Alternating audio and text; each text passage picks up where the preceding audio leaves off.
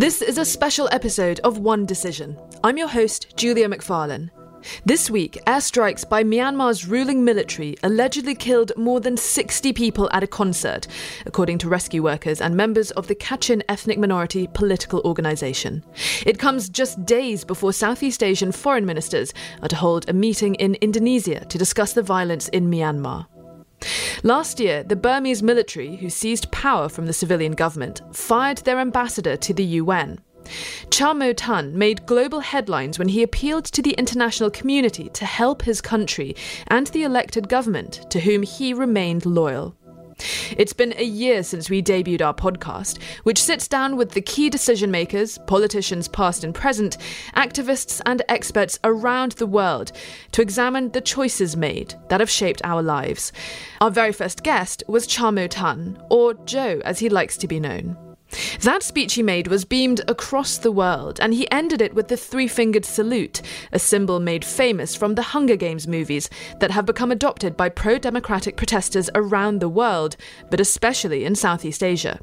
State TV denounced Joe, saying he betrayed his country, announcing he was fired and no longer recognised by the junta.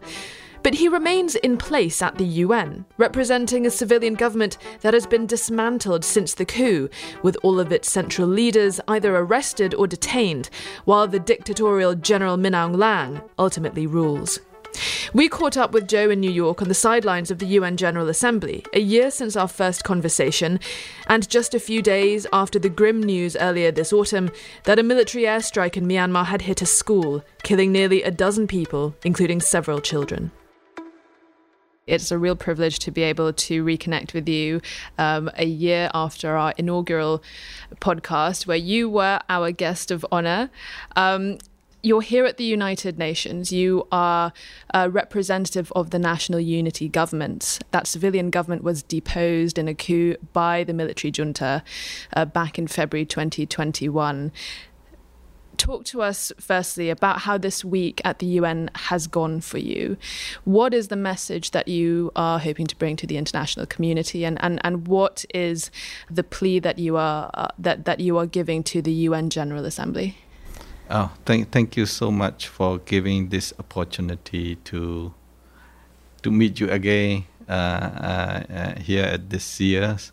Of course, the situation back there in Myanmar is really deteriorating, and the many people being killed. It's now over the 19 months, more than 2,300 people being brutally killed, and then many people being arrested, and the torture, and then also 14 million people are in a situation of food insecurity, and then also 1.3 million people became internally displaced persons, and then also 5 million children are in need of humanitarian assistance. So it is quite challenging for the people of Myanmar. It look at in terms of economy, half of the population, it is equivalent to 25 million people are now living under the national poverty line. So it is quite challenging, and also many of us are worried about if the military stay dragging their power, then the situation were much worse than ever. So that is why we the people of Myanmar, together with ethnic resistance organizations, we are working together to end this military dictatorship in Myanmar. Then we need help from the international community. But we'd like to thank those countries who are supporting us. So the international community should come in and take the decisive actions against the military dictatorship. Yeah. That is what we need. So that is, if I had a chance, I would inform to the international community through the UN platform that the people are suffering. We need the assistance like those who are giving to the Ukraine, that the people of Myanmar are also equally need that kind of assistance from the international community. It's been a year since that very impassioned speech that you gave at the UN appealing to the international community on behalf of the people of Myanmar, representing not the current government, in inverted commas, in charge running the country under General Min Aung Hlaing, but the National Unity Government, which was headed up by Aung San Suu Kyi, who is now detained. What has been your reception at the UN 1 year later? Which delegations have you been speaking to? Who do you feel is really on your side? I'm trying to reach out to the member states, the delegation here in New York, as much as possible. Of course, the member states have their own interests. The member states have their own policy, own positions with regard to the situation in Myanmar. Of course, because in the case of Myanmar, we are always mentioned about, we are fighting for democracy, restoration of democracy. We are working together with all our partners to promote and protect the human rights in Myanmar. Of course, some member states, they explicitly express their support towards the people of Myanmar, in particular National Unity Government, and also our efforts for restoration of democracy. Of course, the United States, United Kingdom, the European Union, and the others, they are working side by side with us, but some of them express explicitly that they support towards the National Unity Government. And what is the status of your mission here in New York? Because, of course, you represent a government that was overthrown in a military coup, whose leaders are mostly in jail. The UN was postponing a decision on continuing to recognize the National Unity Government and you as ambassador. The military junta back in Myanmar are obviously very unhappy with you. They want to replace you with someone of their own choosing.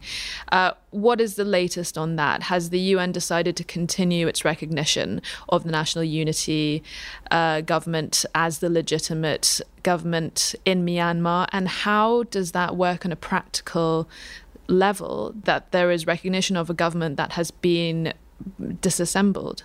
Yeah. Thank you so much for raising this question. You may be aware that the people of Myanmar express their wishes to keep the current permanent representative of Myanmar to the UN at this post, because last year the UN General Assembly's Credentials Committee decided, as you rightly mentioned, decided to defer the decision, so that according to that decision, the current permanent representative will continue. Like I'm continue doing as a permanent representative of Myanmar to the UN, and then I do, like I mentioned earlier, I convey the messages of the people of Myanmar, and that I inform the desire of the people of Myanmar to the international community through this UN platform. So that is my main part of the responsibility. Of course, I try to make sure that any representation from the military not participating in any kind of UN meetings. So that's the way, with the help from our friends and colleagues and all the democracy-loving countries, we can stop the participation from the military to the UN meetings. But we hope that the member states of the UN, in particular the permanent members of the UN Security Council, have more willingness to reform the Security Council. I think in the near future we can move somewhere, but it will take time. So that is very, very challenging issue that we are facing. But of course, we really like to see a resolution adopted at the UN Security Council, and do understand that at this moment, United Kingdom is already initiated to have a draft resolution at the UN Security Council. as Ru rightly pointed out, that we really like to see the elements to be contained in the draft resolution be strong enough for protecting and saving life of the people of Myanmar. That is what is come to the arms embargo. But I don't know, it's very difficult, definitely because of the rule of the permanent members and rule of the negative vote from the permanent members where say a lot. But at the same time, because of the veto initiative resolution that initiated by the Liechtenstein, whenever there is a resolution being killed by the negative vote from the permanent member states, then it's where automatically come to the General Assembly. So that is also another option that we are looking forward. You're dancing around the elephant in the room, which is China. Talk to me about your understanding of the Chinese position as it currently stands and their relationship with the Myanmar military. Do you talk to the Chinese? And do you think there is any chance that one day the Chinese would allow a binding resolution on something like an arms embargo to throttle the military? Yeah, of course, that is what the people of Myanmar are expecting.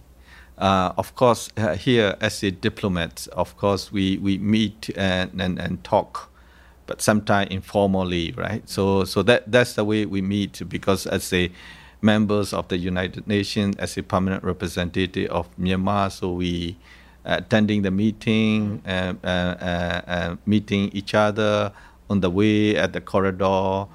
That's the way the engagement that we have. Of course, the relationship between the military and the China, it is, because we look at the recently, there is a visit by the Chinese Foreign Minister Wang Yi to Myanmar for attending the Lancham Mekong sub-regional group meetings.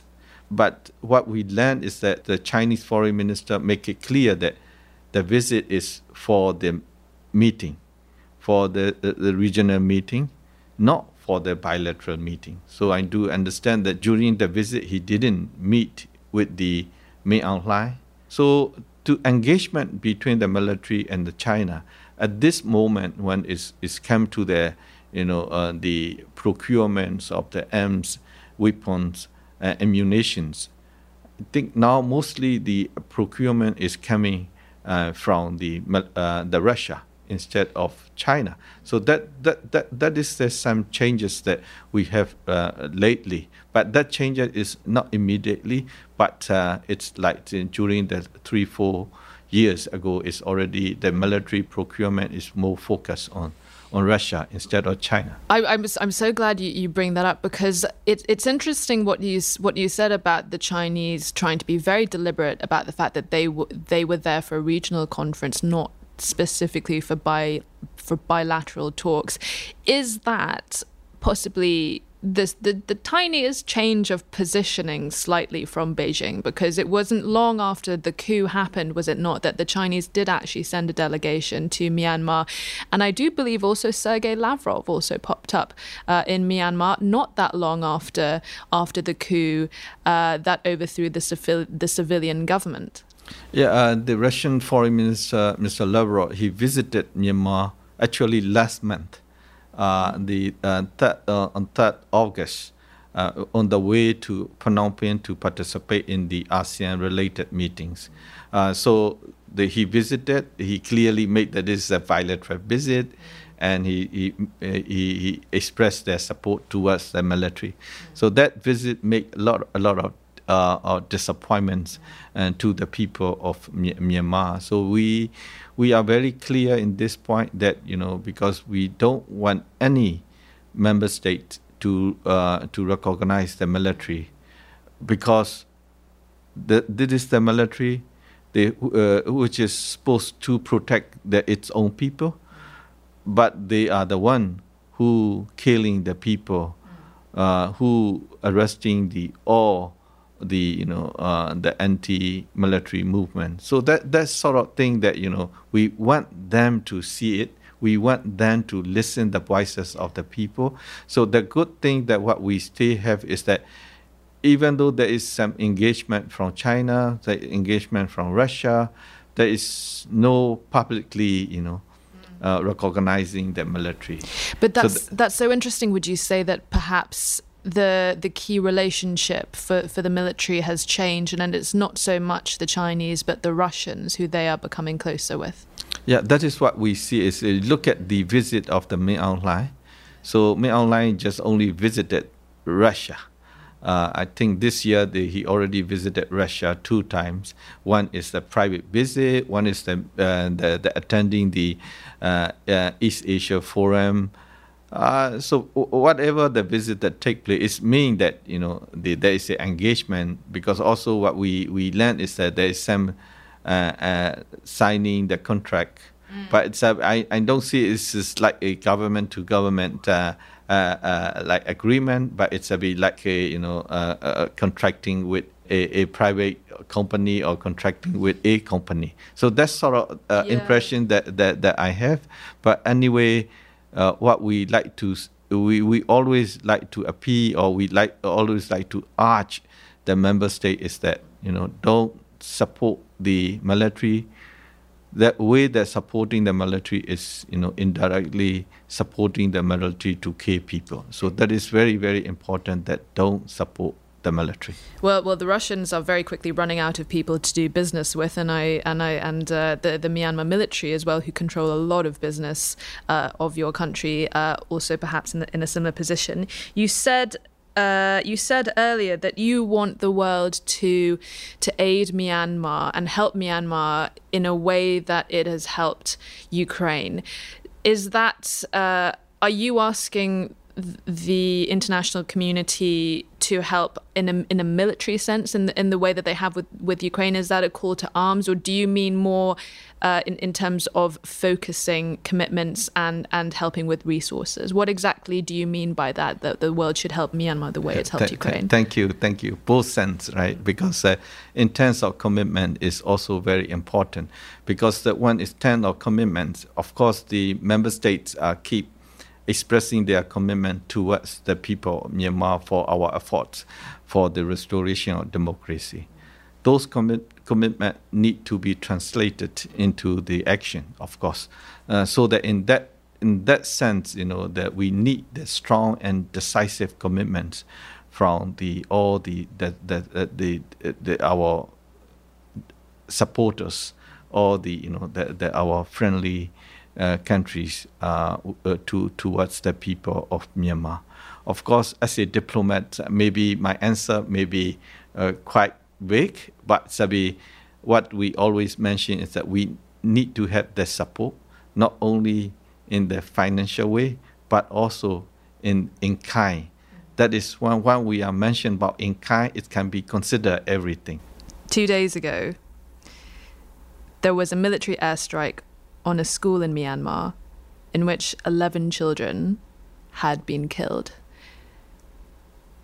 The military, which is led by General Min Aung Hlaing, they worked with ASEAN last year on a 5-point plan for peace. And ASEAN at the moment are continuing dialogue with the military, trying to convince them to reform, to cease their attacks on the civilian population. ASEAN are going to revisit that decision in November. Given what the military is doing to the civilian population, to the people of Myanmar, the people it is supposed to protect, as you say,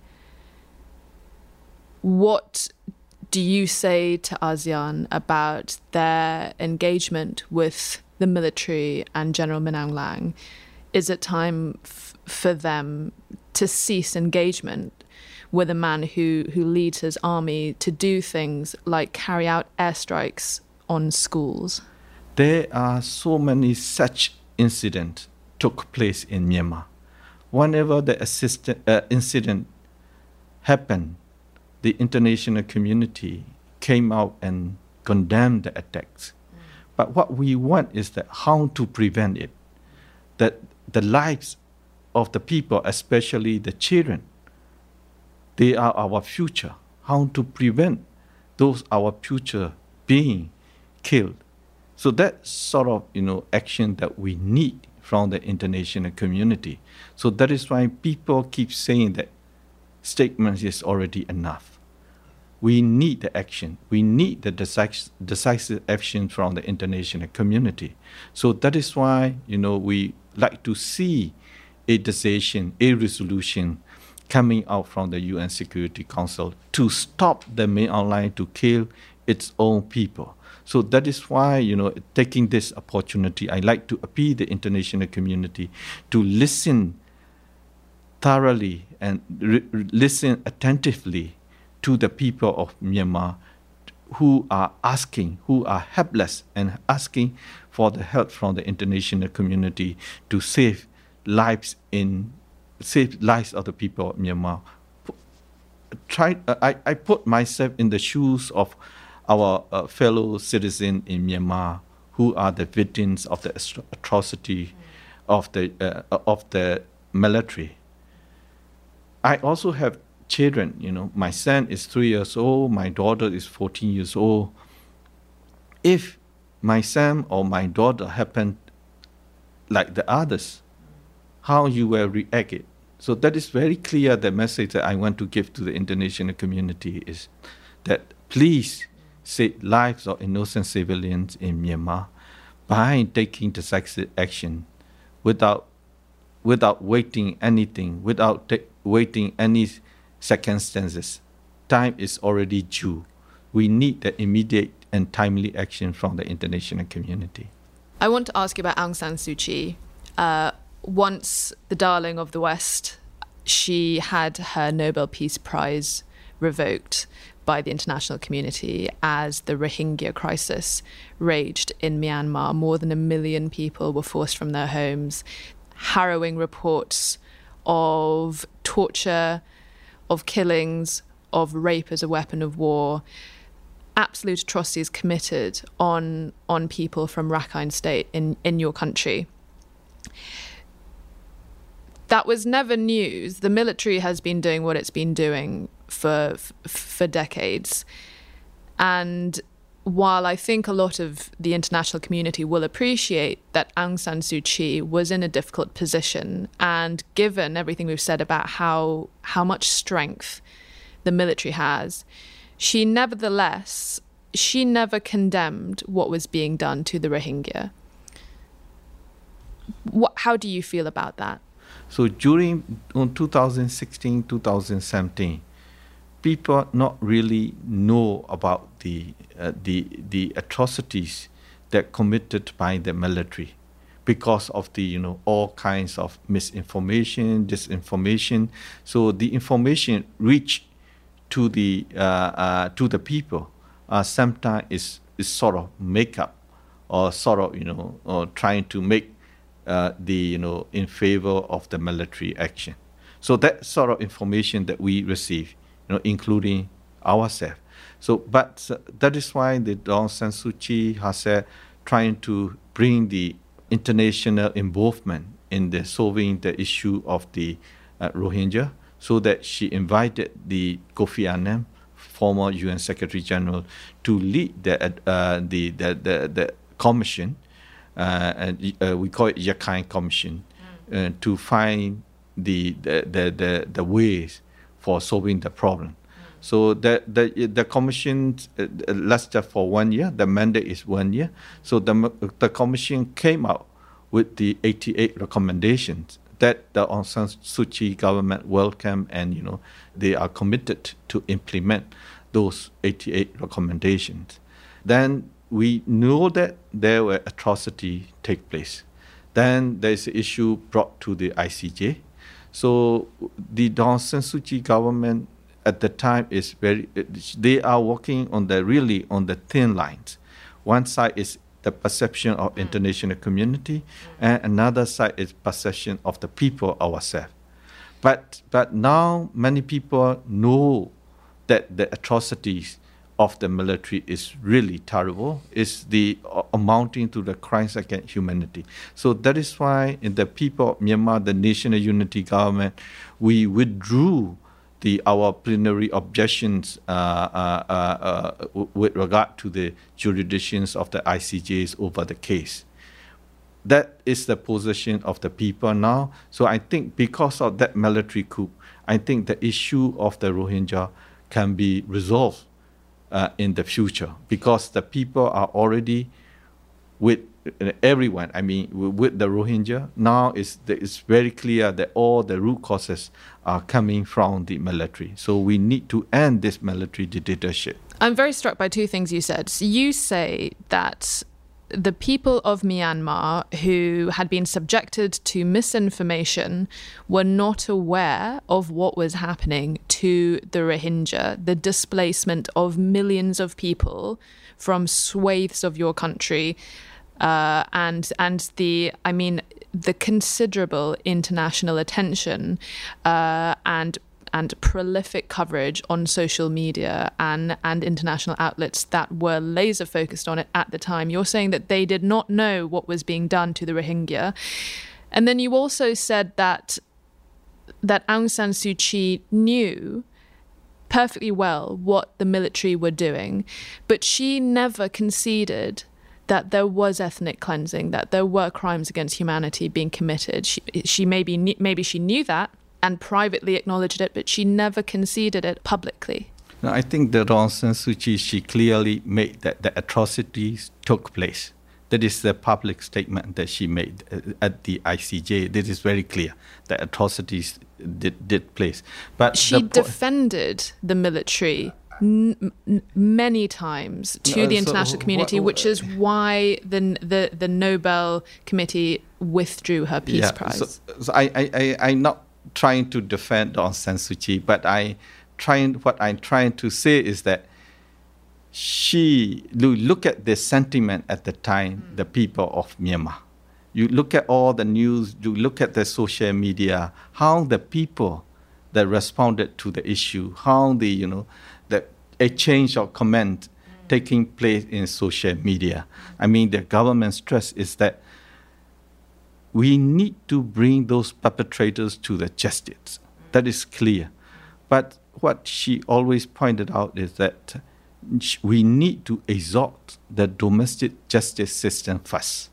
That is the point that she raised with regard to the coming in of the international justice system. But for us, it's very clear, since the 1st of February 2021, domestic justice system is already failed. So we need the international justice system to come in and bring the perpetrators to the justice. I take your point and your point that it may have been very unpopular with the population if Aung San Suu Kyi had stood up and criticised the military. But that's a very populist move.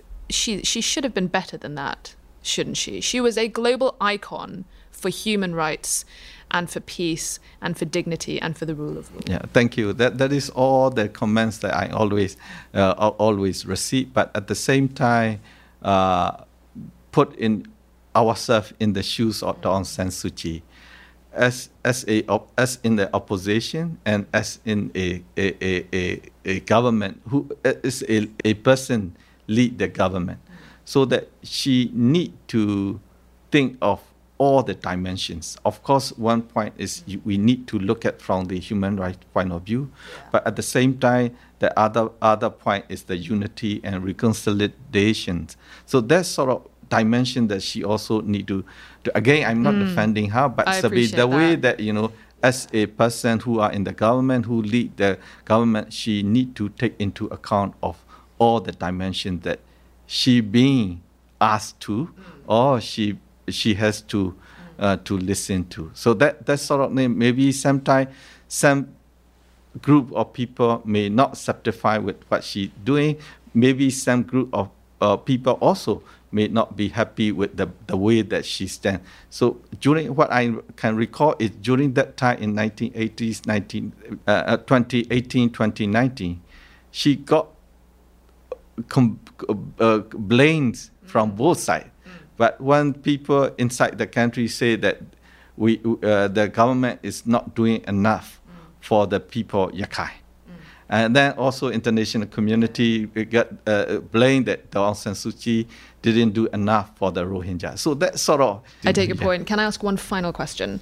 So you hinted that perhaps people's perceptions had changed since the coup. Does that mean that the civilian population, the people of Myanmar, perhaps they feel a little differently now about the case of the Rohingya? Is that what you were alluding to, that perhaps maybe they are now realizing perhaps the military did? Exactly. Because whoever I talk to, those who have the, I should say, not really favorable perception toward the Rohingyas, now after the military coup, their perception is different from before. That is why we are very confident that when the military dictatorship is end, the issue of Rohingya, we are very, very confident that we can resolve the issue of Rohingya, because that is why we keep expressing our hope, and also expressing our belief that the repatriation of the Rohingya can take place after the end of the military dictatorship. That is what we like to see, because we want them to come back to the places of origin. I'm so pleased that there is a sliver of a silver lining after all of that, but it's nice to end on a positive and optimistic note. That's it for this special episode of One Decision. For more conversations on foreign policy and how key decisions have influenced the world we live in, why not like and subscribe so you never have to miss an episode? We drop full shows every Thursday. From me and the team, thanks for listening, and see you next time.